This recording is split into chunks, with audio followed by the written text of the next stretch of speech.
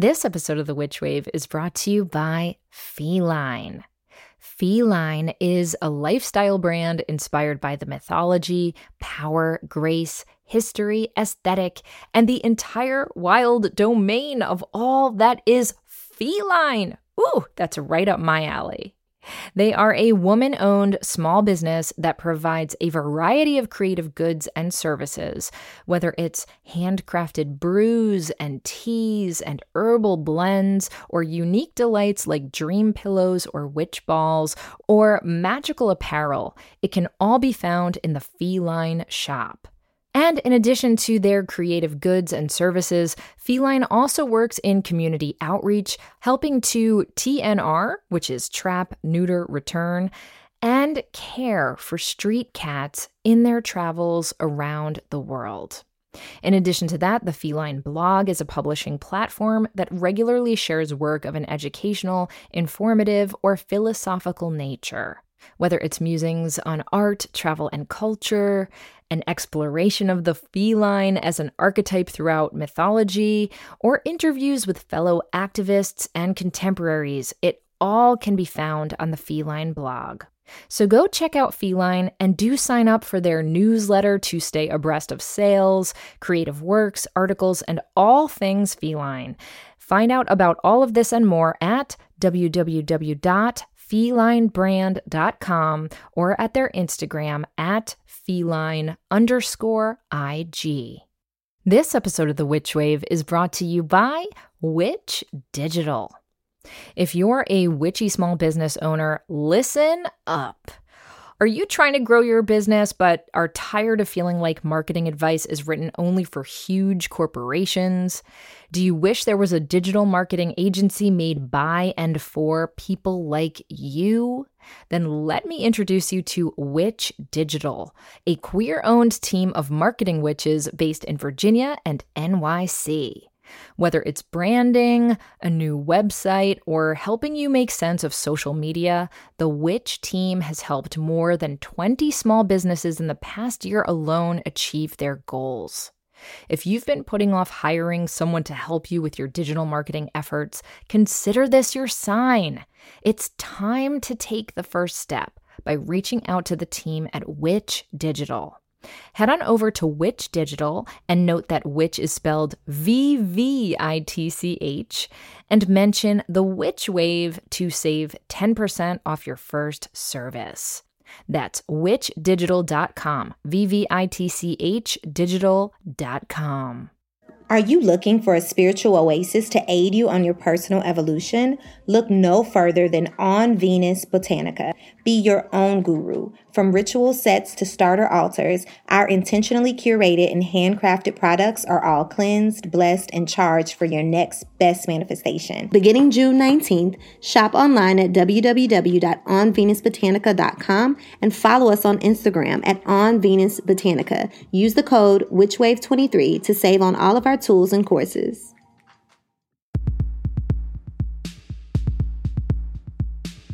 The world is filled with bewitching people, and you might be one too. Welcome to the podcast where art is magic, magic is real, and reality is stranger than dreams. I'm Pam Grossman, and this is The Witch Wave.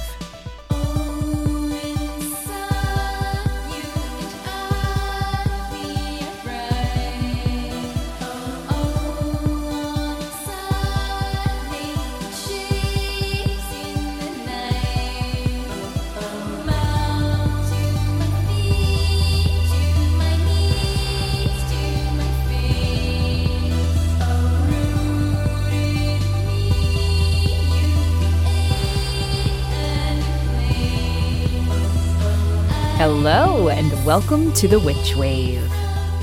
So, many of you know that Matt and I have recently become homeowners for the first time in our lives. We now have this sweet little house in the Catskills, and we spend part of our time there when we're not in Brooklyn.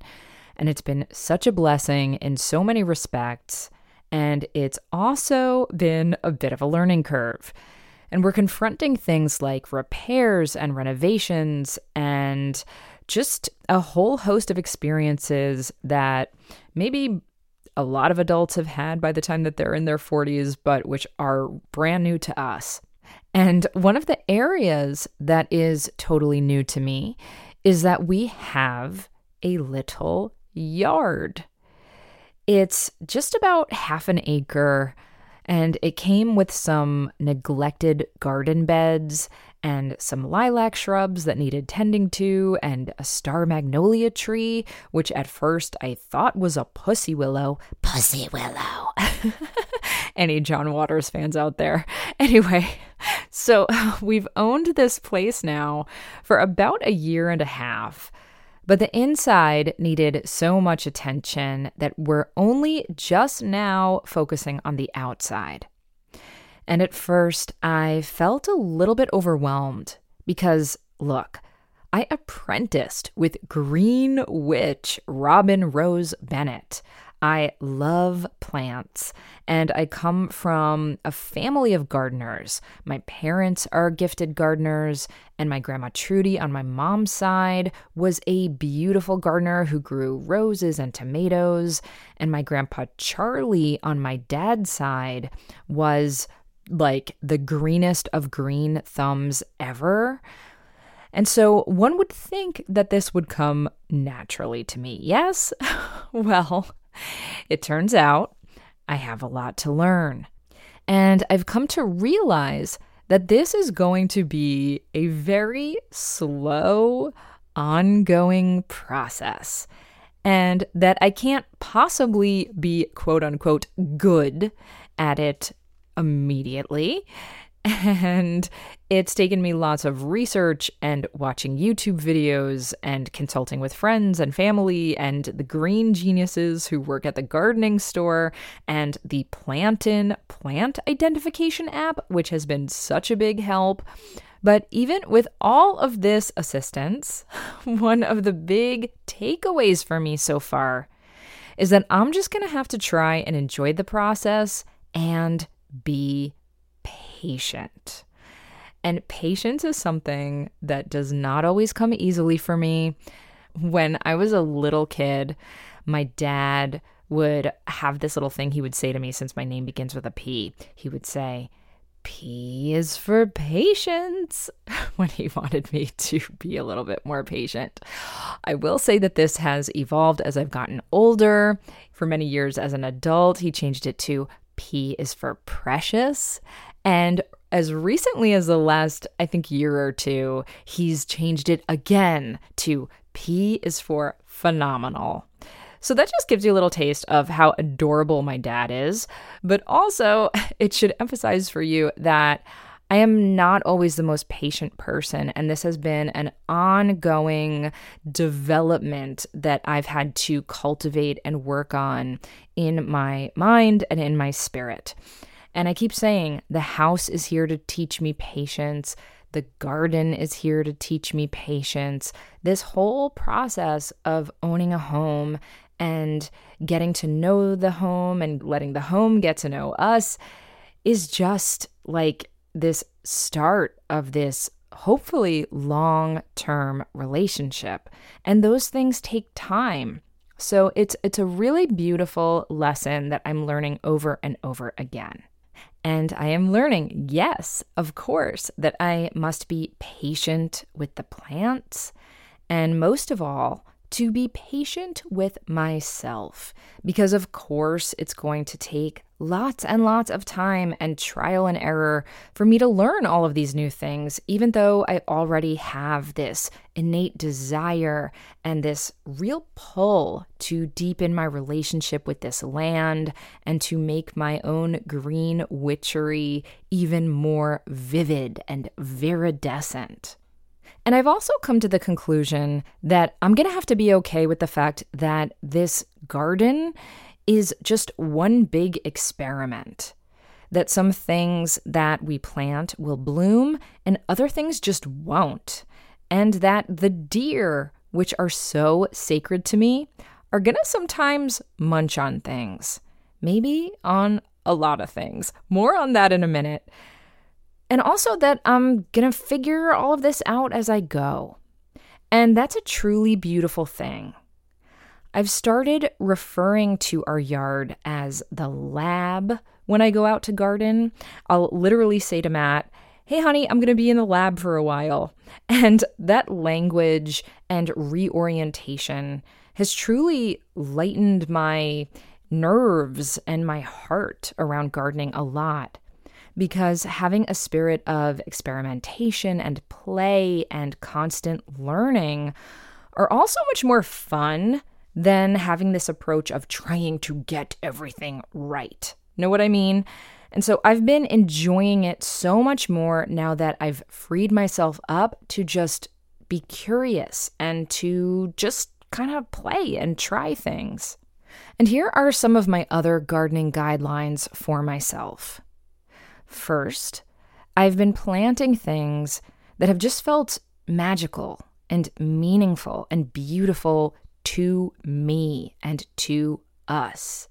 Certainly, I've been mostly trying to stick to plants that are native to our region, and I've been trying to put them in the ground, in a way that's certainly aesthetically pleasing, but that is far from being perfect and super manicured and hyper planned out, and to just follow my intuition as much as I'm following the facts and the research and the guidance that I have encountered. Secondly, and this brings me back to the deer, the goddess Artemis has been my primary goddess since I was a preteen, and this house is devoted to her. And deer are my favorite animal, and deer are Artemis's favorite animal, and there are just a ton of deer in our area and in our neighborhood, and there's this herd of them that visit our yard pretty much every day. And you know what? I absolutely love it. Now, of course, everyone I talk to in the area about gardening tells me that we need a deer fence if we want any hope of a glorious garden. And that, you can try to only plant deer-resistant flowers and such, but that's really not great for biodiversity. And P.S., the deer will often eat things that are quote-unquote deer-resistant anyway, and so on and so forth. And I've heard it all, and I don't care, at least at this stage in the game. Because for now, and I will go on record to say that I reserve the right to change my mind, but for now, I want the deer to stay. They were here first. They truly delight me, and I'm okay with them eating some of our pretty plants. Now, maybe down the road, we'll do a smaller fenced vegetable garden or flower garden, as like a subset of our yard, but I don't want to fence the entire yard. I don't want to kick them off this land, which I see as their land and Artemis's land, not to mention the land of the Lenape who originally lived here. Of course, that's important to remember too. So I'm trusting my intuition that the deer and our plants and this home and me and Matt, we're all going to keep figuring each other out, which will take patience and magic and trust and a real sense of working with the natural and supernatural forces of this home. And so that brings me to the third guideline that I've set up for myself in regard to the garden, which is I've decided I'm not trying to win any gardening awards. And so our garden, we're going to try to keep it, looking nice and hopefully not hideously offensive to our neighbors. But it is going to be a little more wild and witchy and scruffy and filled with divine imperfection. And that I'm going to approach and welcome that imperfection with love and care. Because as the magical filmmaker and gardener Derek Jarman wrote, quote, "If a garden isn't scruffy, forget it," unquote. And so, my currently green-brained self was particularly delighted to get to speak with today's guest, Priestess Stephanie Rose Bird, about having this more spiritual approach to gardening and to developing relationships with plants, as well as so many other wonderful topics. And her words, both written and spoken, have really gotten me excited to keep getting my hands in the dirt. But before we get to that, first, let's check and see what's come through on the Witch Wire. Who is it? Witches. Elvira writes, "My last familiar was deeply respectful of altars. My current familiar in training is very inquisitive, so I haven't maintained an altar since her arrival in January for fear of her getting hurt, chewing on something, breaking it, and stepping on shards, let alone catching on fire. But I'm seeing how not keeping an altar has negatively impacted my mental health too. It's very important to me. It's part of my faith. Have you experienced similar situations and found something that works? Tape doesn't." Thank you. Hi, Elvira. Ooh, yes. This is so relatable. Because Monday and Birthday, our current pair of feline familiars, are way more pokey than our prior pair was. And so I had a bit of figuring to do for my own altar in Brooklyn, and the kitchuation, oh my goodness, I'm so sorry, is mostly under control now. But in keeping with what seems to be the theme of this episode so far, I had to experiment. And that meant having the altar set up as it always was and just kind of seeing what they did. And I've come to learn that they really enjoy knocking off smaller items, such as my rings, which I take off every night to recharge on the altar. And so, in that case, I found a beautiful little box to put them in. And this one happens to be a box that belonged to my grandma Sonia, and that our wedding rings were actually inside of during our marriage ceremony. And so, now I keep my rings in the box, and then I keep that box on the altar. And the kitties seem to leave it alone now. I also have so many different items and objects on my altar. I'm kind of a maximalist witch. And so they seem to avoid most of it now because there's just not a ton of room for them to walk on. And so I wonder if that's a useful piece of information for you too, though of course every animal is different.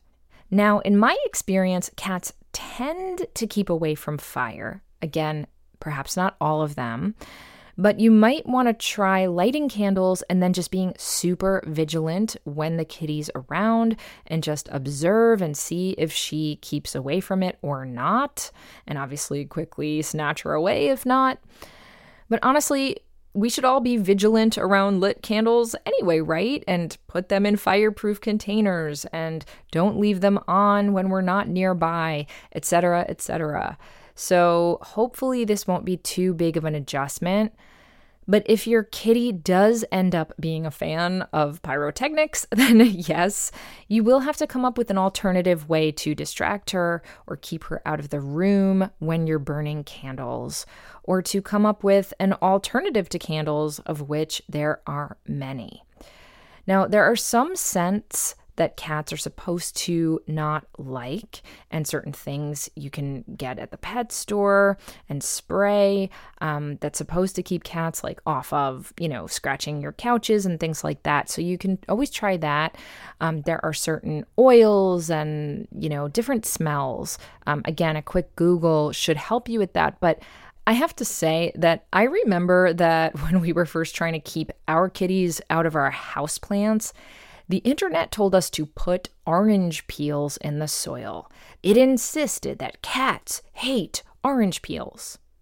Well, Someone neglected to inform Monday and birthday of this because they could not give a shit about the orange peels and they kept digging anyway, just around the peels, or sometimes they would dig the peels up out of the pot. And so eventually I just put a lot of larger rocks and crystals on top of the soil, and that has mostly done the trick and looks beautiful in this whole new way. So I would say oftentimes things that feel like they're little problems, if you can come up with an alternative solution, the solution is often even more beautiful or can really enhance your magic in a new way. So don't be too attached to what your altar might look like, and figure out how you can work with your kitty's, let's just call them limitations.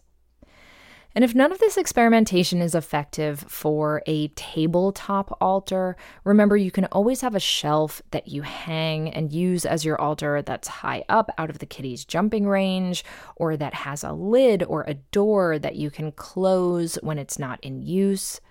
Portable altars are also wonderful, whether that's something you keep in a closet or a drawer and then just take out on a tray when it's time to do your working, for example. Now, I'm a big fan of a mini altar, like one you can make in an Altoid tin or shoebox, but truly altars come in all forms and can be made anywhere and in any way, so I'm confident that with a spirit of experimentation and innovation and openness, you'll be able to come up with a solution for a familiar, friendly, alternate altar. Oh my goodness. Okay. Well, thank you so much for your question. Lots of love to you and your kitty, and do let me know how it all goes. Now, on to my guest.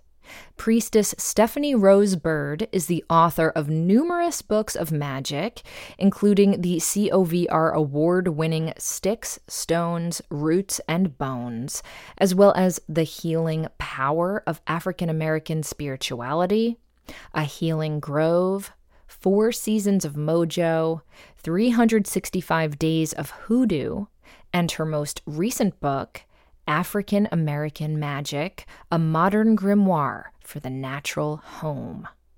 She also illustrated 2 of her published books and is the illustrator for the upcoming book Motherland Herbal, which will be out in 2024.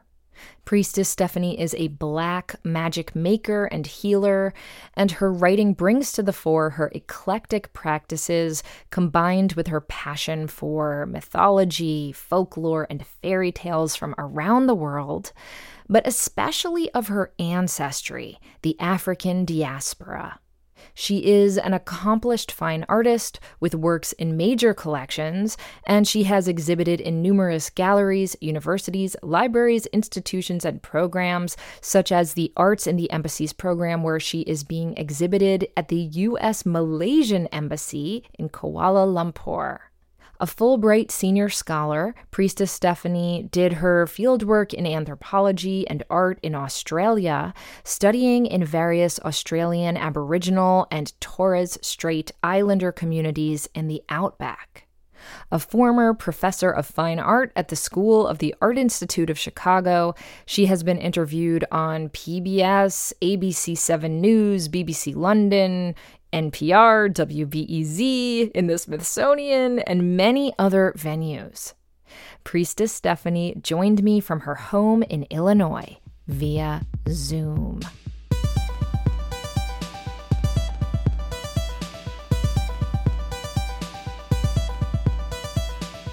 Priestess Stephanie Rose Bird, welcome to the Witch Wave.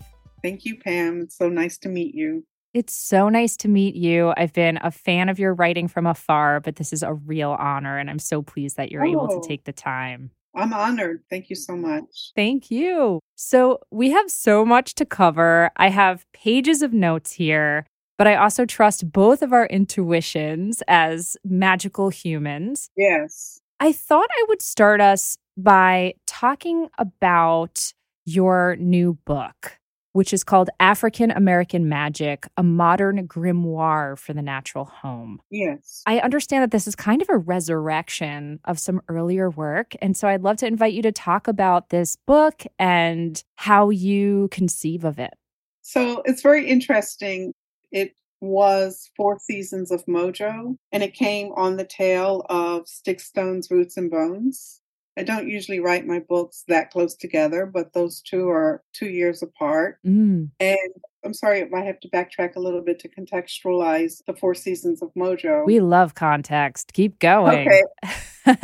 So we have had wonderful encyclopedic tunes on hoodoo from a long time ago, the 1930s and 1920s and that. But having a more popular sort of hands-on or book on hoodoo was kind of a new thing at that point. Mm. There is a huge flux of hoodoo books today, but then there was not. That was one of the first, particularly coming out of the African American community. Sure. So then I wrote 4 seasons of Mojo because I am a hoodoo, but I'm also an eclectic practitioner. I practice shamanism, I practice green witchcraft, several different things. So I wanted to be able to stretch and flex a little bit of my knowledge and my passion with readers. Some people coming out saying, "Oh, that's not hoodoo," because the word mojo was in the title and things like that. And one particularly vociferous white hoodoo was very against my work and had her minions take up arms against my work. Oh, no. Scandal. Yeah, it was a scandal, and I don't like to dwell on negativity, so I will not. But just to say that I think that book came out like it had a little bit of a hard time. Plus, I just think today is its time and its moment as a African American specialist in African American spirituality and just the natural home aspect. It was very new then as well. Yes. Make your own floor washes. What are you talking about here? Right. I don't feel like it had the reach or reception that I hoped for. Maybe it was ahead of its time. I think it was. Yeah. Yeah, I was really appreciative. And now, more recently, I have had people write to me from as far as Greece saying, "How can I get 4 seasons of Mojo?" And I've seen it for sale for over $200 on different websites. So yes. yeah, it has come into its own again. So I was really happy when Red Wheel Wiser decided that they wanted to refresh it and reboot it, the new cover, new title, and that kind of thing. Yes. Can I just ask you to clarify something? And I'm not looking to dredge up the scandal again, but you brought up one of the issues was with how you were using the word mojo. Yes. I'd love for you to clarify, what do you mean when you use the word mojo? Because we've had other guests who are practitioners of hoodoo who use the word mojo in certain ways. I'd love to know how you're using that word.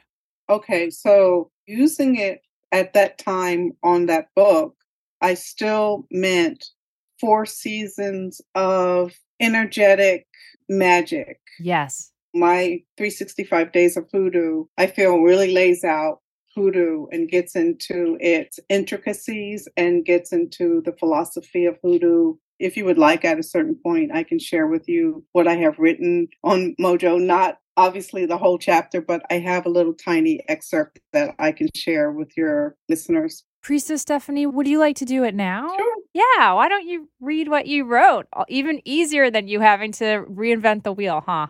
Yes.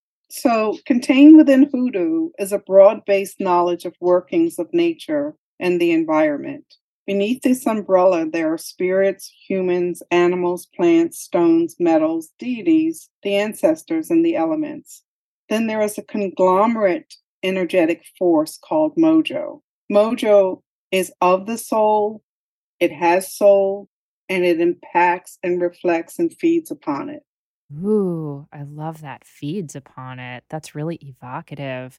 And now I know that in this new book, African American Magick, which, as we've stated, is a reboot of an earlier book of yours, you also talk about mojo as being the amuletic item, the bag of magic that hoodoo practitioners carry with them. Oh, you're showing me a beautiful mojo that you have on your person right now. Yeah. Mm-hmm. Do you also use then the word mojo to describe that type of magical object? Yes, but the bag is a little bit different because Our mojo bag is like a medicine bag in Yes. indigenous American world, or a shaman's bag in parts of Africa. Hmm. It is a unique conglomeration of power objects that are put in there as talisman, as amulets, as a lot of sympathetic magic going on inside of the bag. Yes. This one looks very Jamaican because this is only a covering for my bag. I'm so private, actually, about my mojo bag that you can't even see it.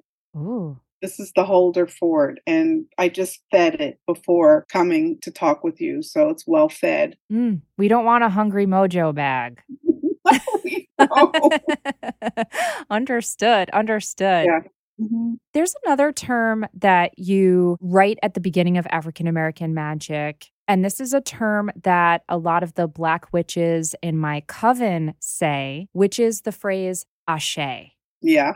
And I would love to hear your interpretation of what that word means, because Mhm. often when I'm in circle with my coven mates who are from all different lived experiences and backgrounds, some of us say blessed be, and some of us say ashe. And so, what do you mean when you say ashe?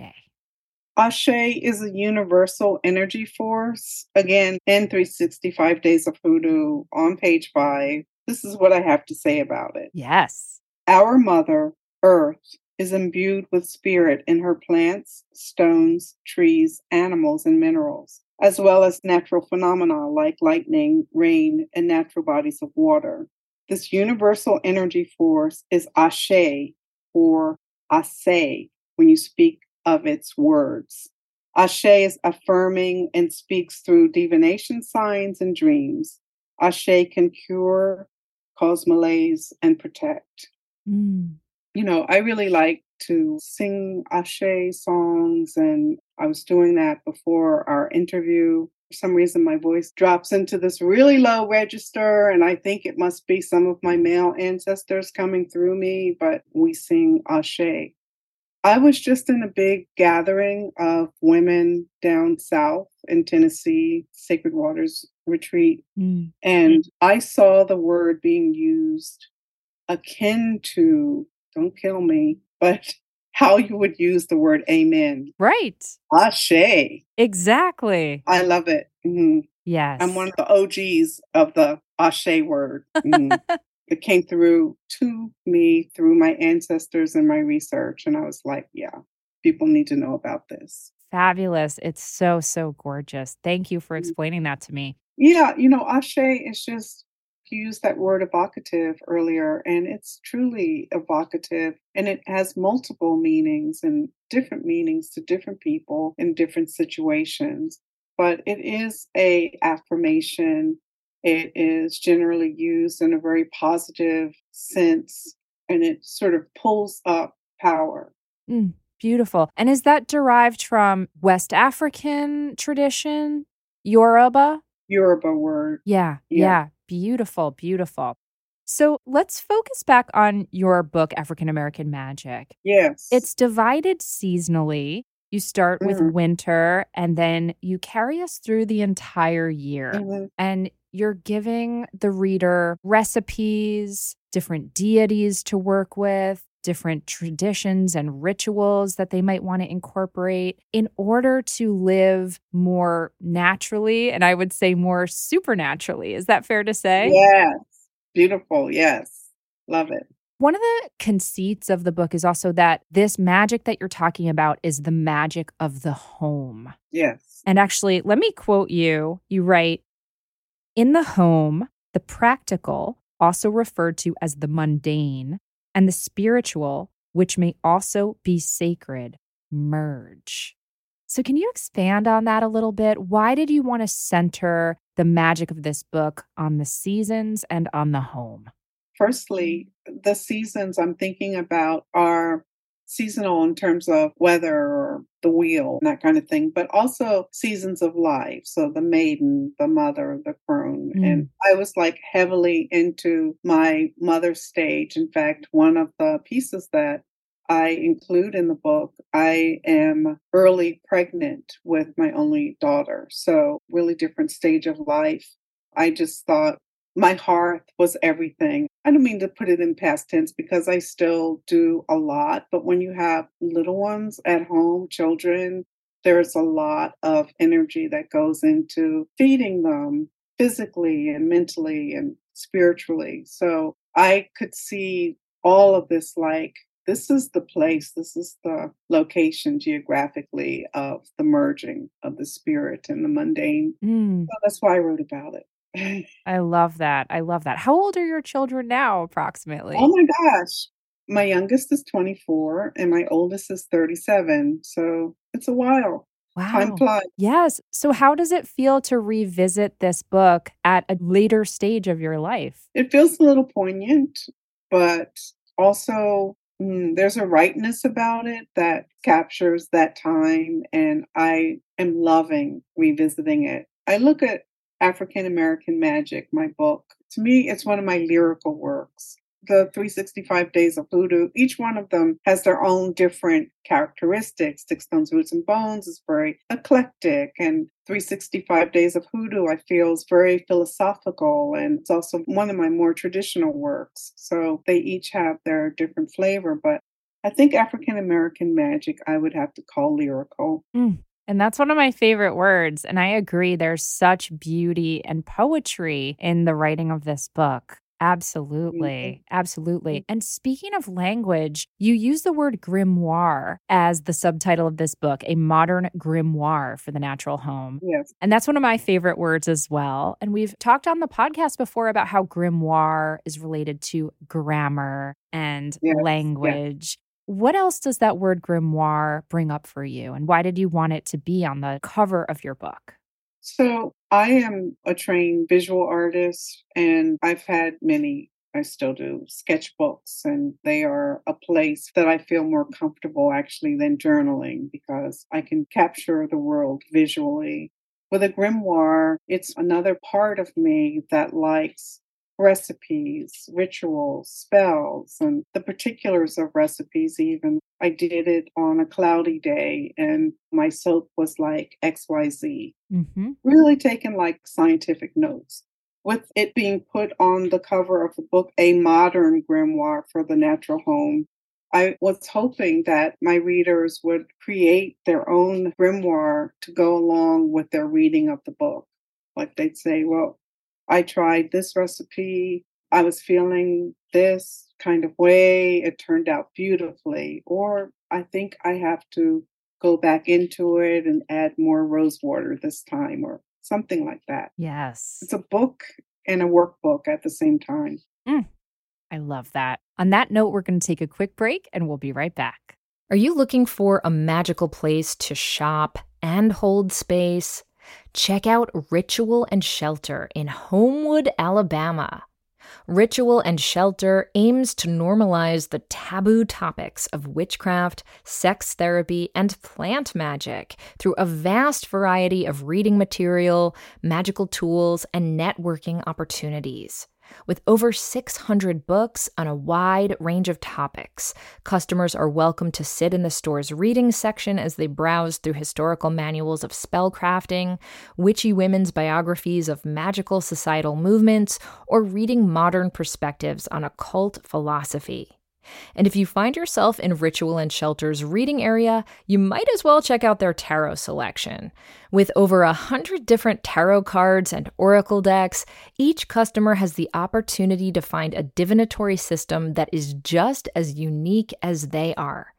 And if you're already in the mood to get a tarot deck, why not pair it with a crystal? At Ritual and Shelter, you will find a variety of ethically sourced stones and minerals.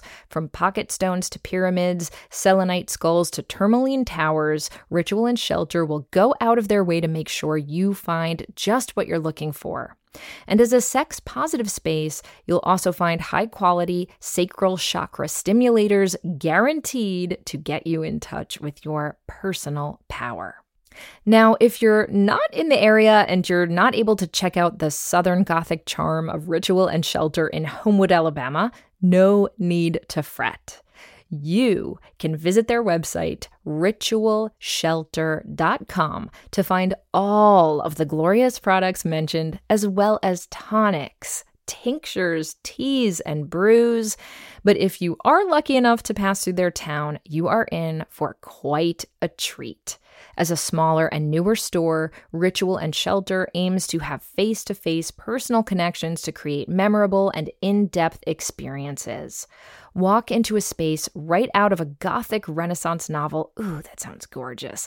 With walls as black as night, lined with shelves full of herbs, black chandeliers of the darkest elegance, and 2 private rooms for the witchiest of activities. And if you're lucky enough to show up on a full moon, Ritual and Shelter holds gatherings at every aspect for community rituals and ceremony. So go ahead and lather up that flying ointment and travel down to Ritual and Shelter in Homewood, Alabama. The Witch Wave is sponsored by BetterHelp. Balance is something that I'm always striving for, and I imagine you can relate to that. There is so much to keep track of between looking after other people and looking after ourselves, and striking a balance between that inward focus and that outward focus is so important. When we don't, and we're only focused outward, it can leave us feeling stretched really thin and burnt out. This happens to me more often than I'd care to admit, and I know you can probably relate to this. But finding that balance is replenishing, and therapy can help us find that balance. It can give us the tools that we need to find more balance in our lives so that we can keep focusing outwards and doing our work and showing up for other people without leaving ourselves behind. Along with witchcraft, therapy has been a crucial aspect of my self-care, of me finding that balance in my life. I've been in therapy for decades and decades, and I can't say enough good things about it. I truly wish I could wave my magic witchy wand and give everybody access to therapy because it is so important and so transformative. It has made me feel less stressed out, less out of balance, and more in tune with who I am and what I need so that I can be more present and creative and give more and not burn myself out constantly. So if you're thinking of starting therapy, give BetterHelp a try. It's entirely online and is designed to be convenient, flexible, and suited for your schedule. And all you have to do to get started is fill out a brief questionnaire in order to get matched with a licensed therapist. And you can switch therapists at any time for no additional charge to make sure you find someone who's the right match for you and the balance that you need. Find more balance with BetterHelp. Visit betterhelp.com/witchwave today to get 10% off your first month. That's betterhelp.com/witchwave. Hi, Witch Wavers. I have exciting news. At long last, we have some new Witch Wave merch available for you now through TeePublic. We decided to go with TeePublic for our new Witch Wave merch because it is a print-on-demand site, which means you can get different variations of the Witch Wave logo printed on t-shirts, mugs, totes, stickers, magnets, notebooks. Oh my gods, the sky's the limit. And the shirts come in different styles and fabrics and colors and are available in sizes small through 5XL, so you can order whatever you'll feel you're most magical in. So head on over to witchwavepodcast.com/shop. Welcome back to the Witch Wave. Today I'm speaking with Priestess Stephanie Rose Bird. So Priestess Stephanie, there's a part in your book, there are many parts. Me, myself, obviously, I come from a different background than you do, but there was a lot that I could relate to here. And you have a line in the book that just made my cells hum. You write, after living in the inner city with barely a tree over 5 years old, having a yard, however barren and small, is emancipation, which is so powerful. And My husband and I were blessed enough to be able to buy a little house upstate. It's a little house. Mhm. And so for the first time in my life, I'm in my 40s, I'm learning how to garden. Yes. And I studied green witchcraft with Robin Rose Bennett. So I love herbs and flowers and plants, but like, I don't know what the heck I'm doing. And yet I Yeah. feel so free when I'm out there. And so I would love to hear you speak about gardening as a magical practice because you write about it so beautifully in this book. Thank you. First of all, you get your endorphins up because you are moving your body. And then when you tilt your hands into Mother Earth and pull back, whether it's to pull a weed or plant seeds, there's just something delicious and delightful about it. We just started our planting over the last couple of weeks, and it's really something. One of the magical things that I have seen happen, and I've read about this, but then it started to happen to me, which is that certain weeds or plants, even from other yards, the seeds will blow into your yard. They come for the witch, they come for you to be with you. Ooh, Yeah, I had mugwort for the longest time. I had so much mugwort, and I would tie it up and make smudge sticks out of it. yes. Now I have soapwort. I'm in my work desk right now. So to my right out the window where there's no getting around it, there is a plethora of soapwort. Mm. And I'm a soap maker. And it reminds me, make soap, Yes, get yes. busy. I think that there's magic in many different ways. Certain plants remind me of different members of my family. I also use plants to evoke place. I'm from back east. Now I'm in the Midwest, but I want some of my Eastern plants here. Yeah, there's just so much to it, and it's really something. And it seems like the older you get, you see a lot of old gardeners. You know, you see a lot of people like, these are my roses, get away. My approach to the garden is yes, I'm being, a little bit researchy and watching YouTube videos and reading books, but I'm also really following my intuition and planting things that are meaningful to me on a magical level or have Mhm. personal associations or, to your point, associations with my family, my ancestors, different places I've lived. Yeah. And you write so beautifully in your book about your approach to, would you call it spirit gardening? Is that a Yes. phrase? Yeah. And I wondered if you could read a passage. This is on page 26, where you sort of lyrically describe the things that you bring to your garden. So, lullabies at night for the little one. Sunny daffodils by day to light the way for the boys. Purple pansies, mama's color and flower in her memory. Hope for the healthy birth of the little girl growing within my still flat belly. Sunflowers, narcissi, and a variety of botanical tulips for my grandmothers. Negro spirituals as a tribute to Grandpa. Shiny pennies are tossed for luck. Yarrow for my ultra strong great grandma Louise. Sensual Bourbonnais roses for my dear Aunt Rose. Daily water and fire rituals for clarity, strength, and protection. Columbine spring song for my second mom, Iris, who radiates gentility, power, and grace. Rites of fertility, recipes for continued health, creativity, and the infinite capacity of love. These are anchored by a round can of stone, symbolic of my soulmate. Mm, splendid. Thank you so much. And I think what moves me so much about that is when I was first starting to garden, I got very anxious because I was like, I have to get this right. I have to learn how to germinate seeds. And oh no, which of these plants are quote unquote weeds? Which, P.S., my teacher, Robin Rose Bennett, would say there's no such thing as a weed.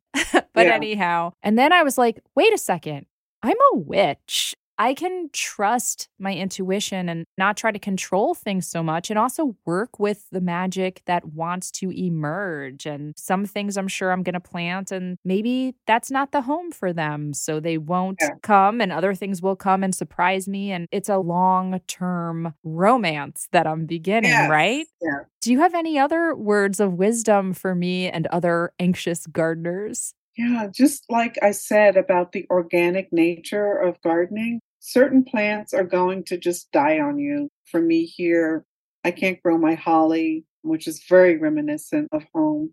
I can't grow lavender, but just sort of go with, we're talking more and more about local and seasonal, but definitely go with what will grow for you.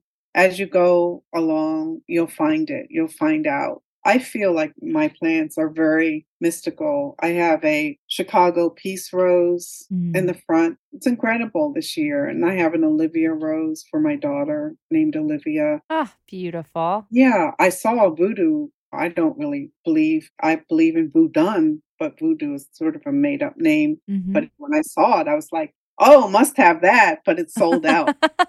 Just go with your passions, and it's pretty painstaking. It takes a lot of watering. It's not like just throw it out there and there it goes. Every day, it sort of needs to be touched. Like when you're writing a manuscript, same thing. You have to touch it daily or it starts to dry up and blow away. Yep. Yeah. Thank you. Thank you for that. Very wise words. So speaking of plants, you write in African American Magick about a lot of different ways to work with plants magically. Certainly some of it is about what we can grow in our gardens, but can you also touch on the kinds of plants that you're using in your root working and other hoodoo practices as well? Yes. And some of them are really different. Like some things you can grow. I have grown broom here in my yard, and it's incredible because it's taller than the tallest sunflower. It's really tall, has very odd roots system, but I grow it because I don't have like a farm where I can really grow enough to make like a full broom. I still symbolically use my broom from the garden. We hide John the Conqueror a lot. And I'm sure spoken with other hoodoos, you know that it's symbolic of freedom. It's symbolic of self-determination and not giving up. It's a kind of a plant that right now, as we approach Juneteenth, I reflect on and think about a lot. Peppers, hot foot powder. And I had an amazing show of hot peppers in my garden. And it's just the gardening term for those of you that don't garden. It's not like an exhibition. It's just that they bloomed en masse beautifully. I try to avoid things that are not environmentally friendly or that are getting fragile or endangered. And I do write about that in most of my books and in African American Magick for sure. Yeah, you brought up Juneteenth, and I'm also mindful of the fact that we're entering the summer. Summer solstice is around the corner as well. And since this is a seasonal book, what are some other practices or magical rituals that really excite you to start celebrating around this time of year? Yeah, I find that right now and moving forward, I'm going to be bringing flowers more intensely into my life. Ooh, I love the sound of that. Yeah. Before we spoke, I sprayed this whole area and myself with rose water because it's so peaceful and just so lovely. I'm sitting with some peonies from my garden. Wow, those are beautiful. Wearing down. But the other thing that I'm doing a lot, and I will do even more so as the summer moves along, I'm wearing flowers in my hair, like a wreath. That's what I wore when I spoke in Tennessee. Gorgeous. And it stayed alive for me. It's still alive. So that was for me, the baby's breath. Whatever baby's breath is trying to tell me, it's telling me something because it's staying alive for me. Wow. I'm like, dry, you must dry so I can enjoy you that way too. But it's alive still. Wow. I just like to engage in the life, like what is going on right now, bringing it in close to me. Like this is my work desk, spraying it on me, spraying it on my chair, just being in touch with flora. Yes, I love the goddess Flora. So, why do you think it's important for people to work seasonally? What kind of magic does that bring a person? It's really important to stay seated, grounded, and centered in where the planet or your locale is at the moment. I think that if you don't do that, you're going counterintuitive. And I don't think that what you are doing will be as blessed as it will be if you stay into the season. I remember I was actually in my 20s. I am embarrassed to admit before I realized, oh, fruits have different seasons. Like I was Yeah. just used to getting whatever fruit I wanted at any time of the year. You know, I grew up in New Jersey like you. I'm a Jersey girl and I've lived Yeah. in New York City for my whole adult life. And so you can kind of get whatever you want. And then I realized, oh, wait a second. If I eat seasonally or if I get flowers from my area that are in bloom now, etc., it just feels so much more potent and so much more Yeah. energetically resonant. Which area of New Jersey were you in? I grew up in Monmouth County, so central New Jersey, half an hour from the Yeah. shore. We call it Bruce Springsteen country. He's always singing about us. Yeah. What about you? So I'm from South, like really into South Jersey near the Pine Barrens. Ooh, talk about magic. I'm writing a Pine Barrens series of novels.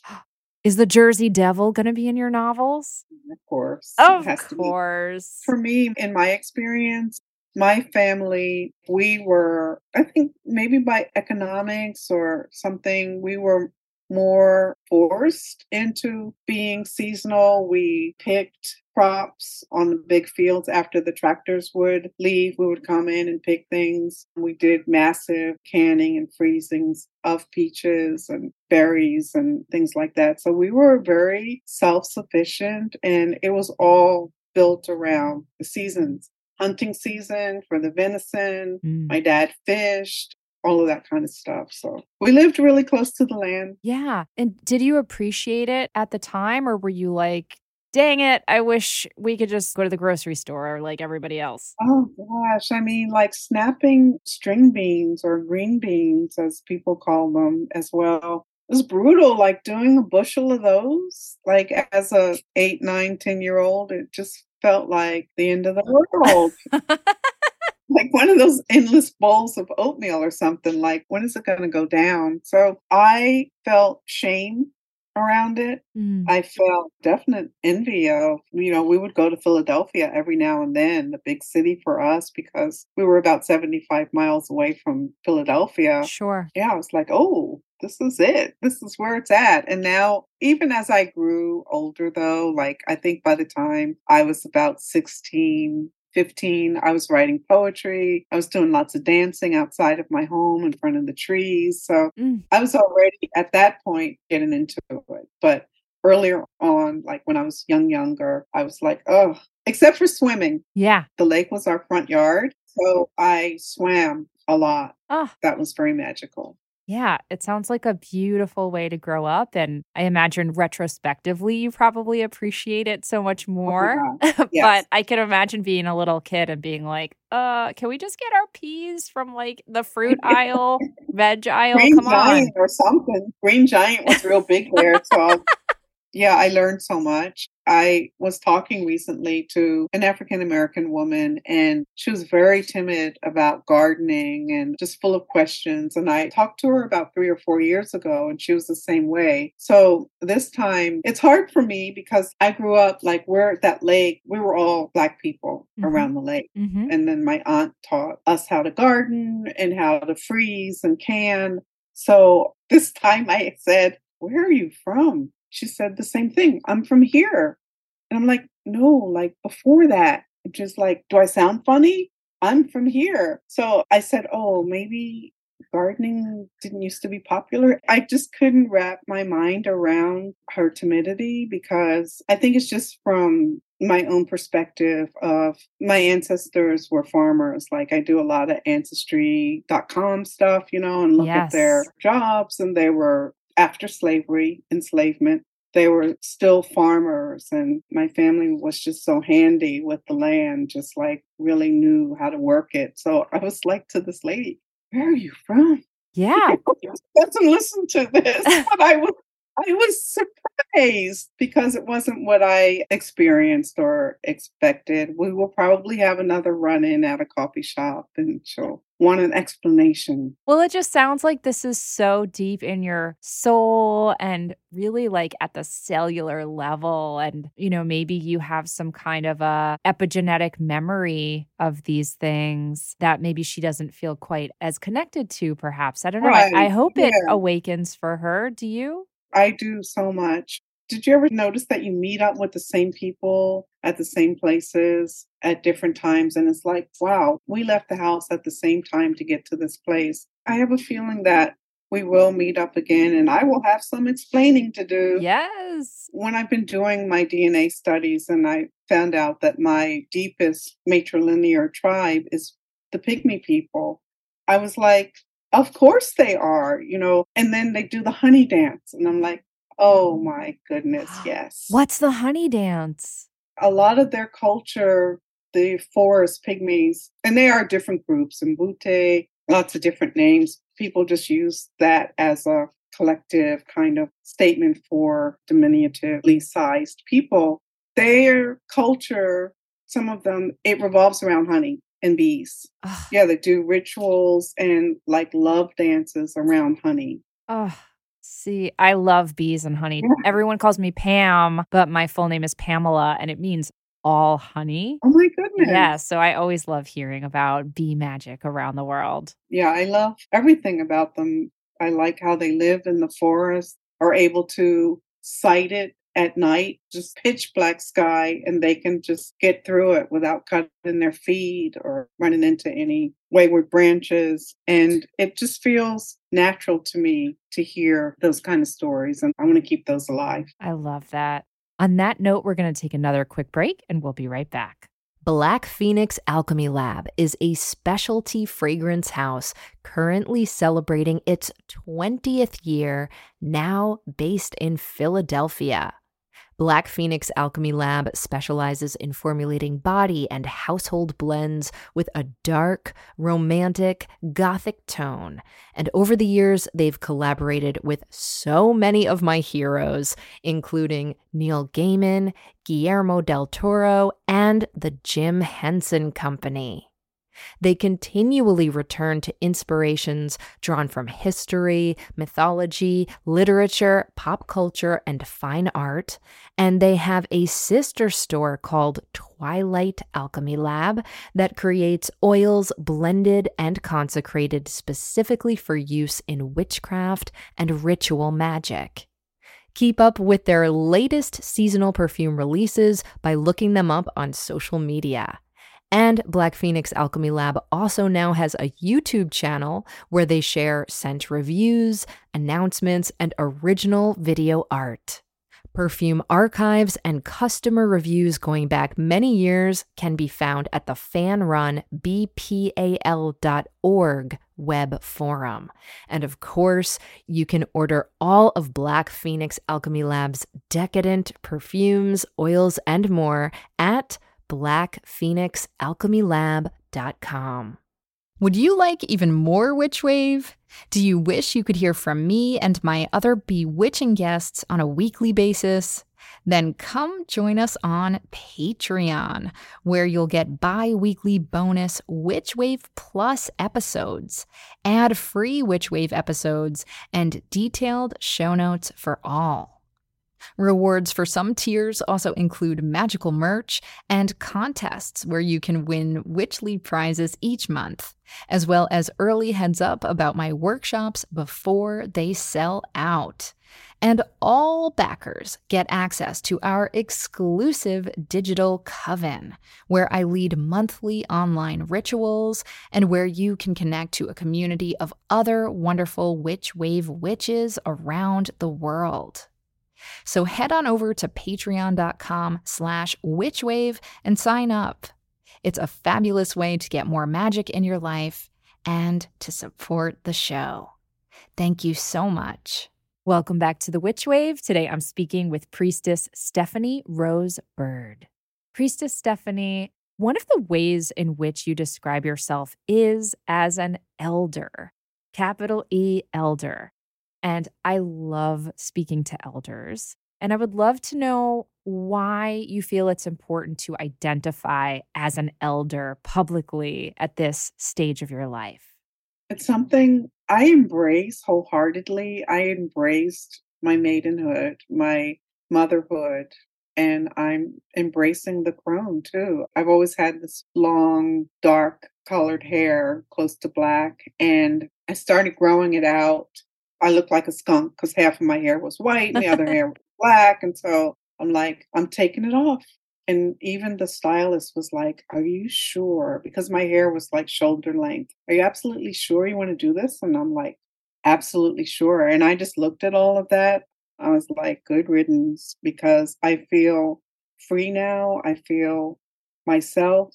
It's like I'm in my skin. I'm fully in my skin right now. I'm not hiding and going to the dye box every 6 to 8 weeks. Yes. So that's one of the ways. And then, again, to cite my lovely retreat that I go on. I went last year and I went again this year, and they call us elders when you're over a certain age. And one of them asked me, because I had that black hair at that time, "Are you really an elder?" Like, yes, yes, I am an elder. So you get called it, but then you feel it. Yes. Yes. You feel that you understand things better or more measured. It's just a different way of being. Hell yes. Yeah. I would love to also get a sense of your relationship to the words witch and witchcraft. I think you used the word witchcraft earlier. Yes. How do you feel about that word in regard to yourself and your magic, or just in general? That's an interesting question because I remember I was at a book signing and people seemed to love the work. That was when I had written A Healing Grove. One gentleman stood up. I don't know if this was such a gentlemanly thing to say, but he was like, "You seem so nice, so great. How can you call yourself a witch?" I had to sort of break him into, all of the different meanings that come with being a witch instead of some Disney cartoon idea of a witch. I embrace that. Like how I first got onto the path was through alchemy and witchcraft. And some young people my age brought me into their coven, and I loved it. It will always be a part of me. Was this coven in New Jersey? Yeah, right around where I lived. Nice. So you were Yeah. able to find community even back when you were growing up? It was very small because it was the family of daughters and myself. Wow. How did you find one another? There's a knowingness that you can feel it from someone, and Mm. maybe you ask a few questions, be sure it's safe, and then figure it's safe. How lucky you were able to find community back then. One of my cousins also called himself a warlock, and he gave me a lot of readings to do that actually I found out later are very connected to hoodoo, the Albertus Magnus Sure. books and things like that. So he gave me those readings and just asked me never to identify him that way publicly. So I will not. I will always refrain from doing that. So I've had these different family members doing different kinds of things. And I think that's why I have an appreciation for Ila Ifa path, because of my uncle that I write about extensively. And I think I dedicated Six Stones, Roots, and Bones to him. I know I dedicated one of my books to my lovely uncle, who was a priest of Shango. Mm. And then, my grandmothers both had their different things. One was a spiritualist Mhm. minister, and the other was an intuitive who did like all different kinds of readings and dream divination and things like that. The grandmas know, don't they? Yeah, and they pass it on. So it comes naturally. But when I found hoodoo, I was like, yes, because even though I embraced witchcraft, like all I really saw were white witches. Mhm. So I thought nothing wrong with that. But when I saw that these informants from the turn of the century and afterwards were mostly all African American, I think they're 98 to 99% African American, I thought, how cool is this? And then there's all of these herbs and stone magic and metal magic right in there, very akin to witchcraft. So I thought, yeah. Yeah, I mean, there's something that happens when one connects to one's own ancestral magic. I know that's happened for me. You know, I was raised Jewish and I come from a long line of Jewish people, and really deepening that connection for me has elevated my witchcraft overall. So I Yes. totally understand why that might really feel extra resonant for you. Yeah, it does. I identify obviously as a Black person and as an African in America.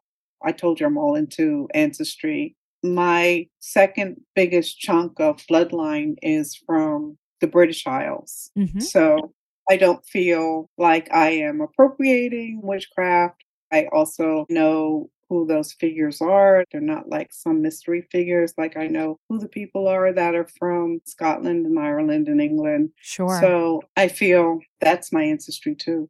Absolutely. I love that. And it really feels like you've been able to take all these different threads from your own life and weave them together into something that's both ancient but also new. I mean, you said you have the word modern grimoire on the cover of your Mhm. book, right? It Yeah, feels like yeah. you're moving things forward.